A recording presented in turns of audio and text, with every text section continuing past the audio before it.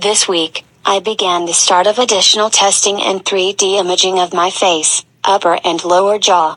I had consulted with 2 cosmetic groups, and came to a decision 2 weeks ago.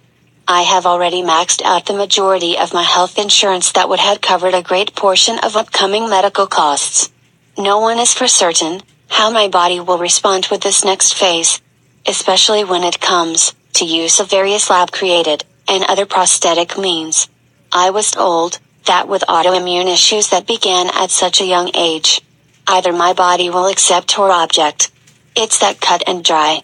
I have recently gone through injections, fillers and a few other outpatient procedures. This also helps to give my surgeons a better idea, ahead of time, on my body's response to minimal means. Whatever that may be, or become with repairing the lower portion of my face, and regaining the ability to eat, and to smile again. With medical records that show autoimmune problems that began as a young infant, that only got worse as I had gotten older. It is so very important as a parent or parents, to follow up as instructed on important medical care with young children. Especially, when referred by a pediatrician or specialist. Not following up on care can gravely affect a young child, well into their adulthood.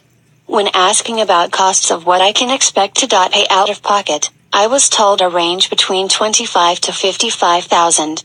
Yes, read that again. Welcome to the great USA of ridiculous medical expenses.